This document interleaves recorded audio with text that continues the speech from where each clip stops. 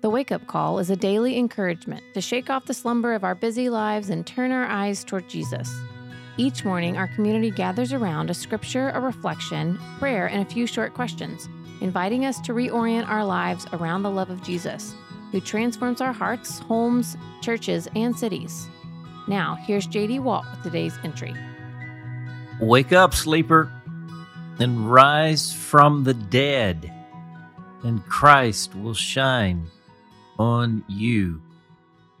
It is Wednesday, November the 16th, 2022, in the year of our Lord. Our entry today is called The Most Important Relationship in the Universe. Our text comes from Matthew 11, 27 through 30. And I'm going to read it in the Message translation. Hear the word of the Lord. Jesus resumed talking to the people, but now tenderly. The Father has given me all these things to do and say. This is a unique father-son operation, coming out of father and son intimacies and knowledge. No one knows the Son the way the Father does, nor the Father the way the Son does. But I'm not keeping it to myself. I'm ready to go over it line by line with anyone willing to listen. Are you tired? Worn out? Burned out on religion? Come to me. Get away with me, and you'll recover your life. I'll show you how to take a real rest. Walk with me and work with me. Watch how I do it. Learn the unforced rhythms of grace. I won't lay anything heavy or ill-fitting on you. Keep company with me, and you'll learn to live freely and lightly. The word of the Lord. Now consider this. Growing up on the farm meant growing up in the midst of my first real experience of a triune relationship. There was Peepaw, Uncle Martin, and my dad.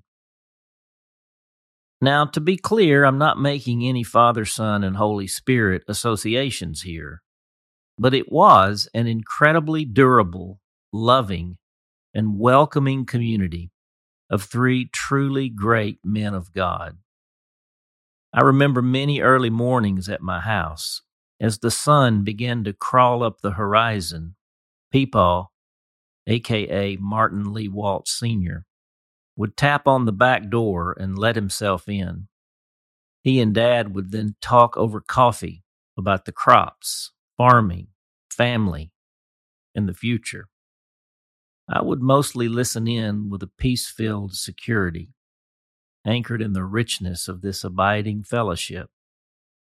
These three men, they were the farm, and all the abundance, goodness, and fruit of that farm flowed from their fellowship, which not only included our families and those of all the farm team, but extended into the whole town. For me, this is a beautiful, albeit imperfect, picture of what we hear from Jesus in today's text. Jesus resumed talking to the people, but now tenderly. The Father has given me all these things to do and say. This is a unique father-son operation, coming out of father and son intimacies and knowledge. The most important relationship in the universe is not my relationship with God. It is the relationship between the Father, the Son, and the Holy Spirit. This is the fellowship of deepest and most bonded attachment. This is the origin of all affection that is born of love. This community and its intimate interrelatedness embodies a love so full it can enfold and infill not only this world, but 1,000,000 more should they come into being. And this is the miracle. Jesus brings you and me on the inside of this glorious realm. Not only is our relationship with God, but it is within God, Father, Son, and Holy Spirit. No one knows the Son the way the Father does, nor the Father the way the Son does. But I'm not keeping it to myself. I'm ready to go over it line by line with anyone willing to listen. We are moving now from the realm of affection, which frankly pervades the whole journey, into the glorious fellowship of abiding. No one describes this more beautifully and winsomely than Jesus. Are you tired, worn out, burned out on religion? Come to me. Get away with me, and you'll recover your life. I'll show you how to take a real rest. Walk with me and work with me. Watch how I do it. Learn the unforced rhythms of grace. I won't lay anything heavy or ill-fitting on you. Keep company with me, and you'll learn to live freely and lightly. Wake up, sleeper. We are leaving behind the broken religion of striving harder. We are learning the way of abiding intimacy, of living from a place of deep affection, coming from a place of bonded attachment. And this will change everything about everything. The prayer. Father, Farmer God, thank you for your exquisite affection for us, your sons and daughters. Break us free from broken religion. Jesus, thank you for bringing us into this most beautiful place of heaven right here on earth. Thank you for going over it with us line by line. Thank you for bringing us inside of the very love shared between Father, Son, and Holy Spirit. Even the thought of this delights my soul. This feels like the affection of abiding. Bring us into the experience of this reality. Prune away anything that stands in the way. Praying in Jesus' name. Amen.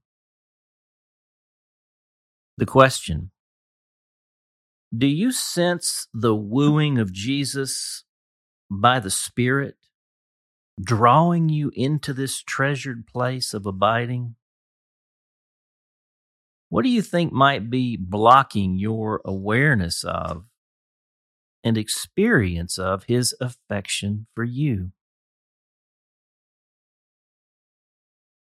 So for our hymn today, we're going to sing the gospel standard, Leaning on the Everlasting Arms.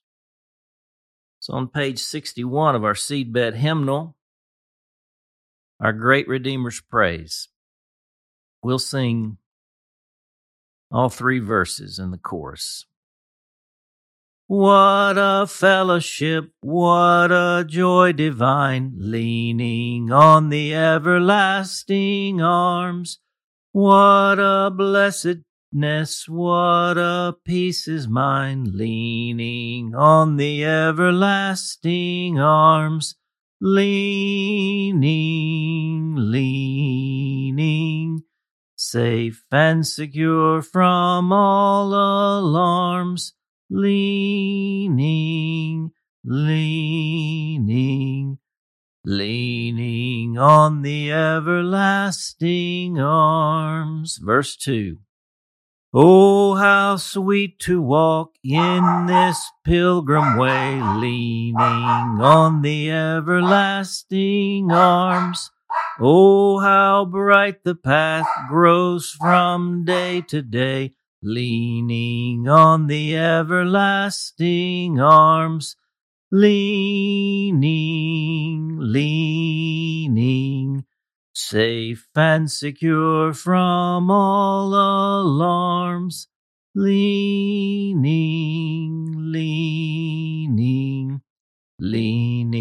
on the everlasting arms. Last verse. What have I to dread? What have I to fear? Leaning on the everlasting arms, I have blessed peace with my Lord so near. Leaning on the everlasting arms, leaning, safe and secure from all alarms, leaning on Jesus, leaning on Jesus, leaning on the everlasting arms. Well, we were joined there with the accompaniment of Lucy. You may have heard her in the first verse, and some say she was even better than me.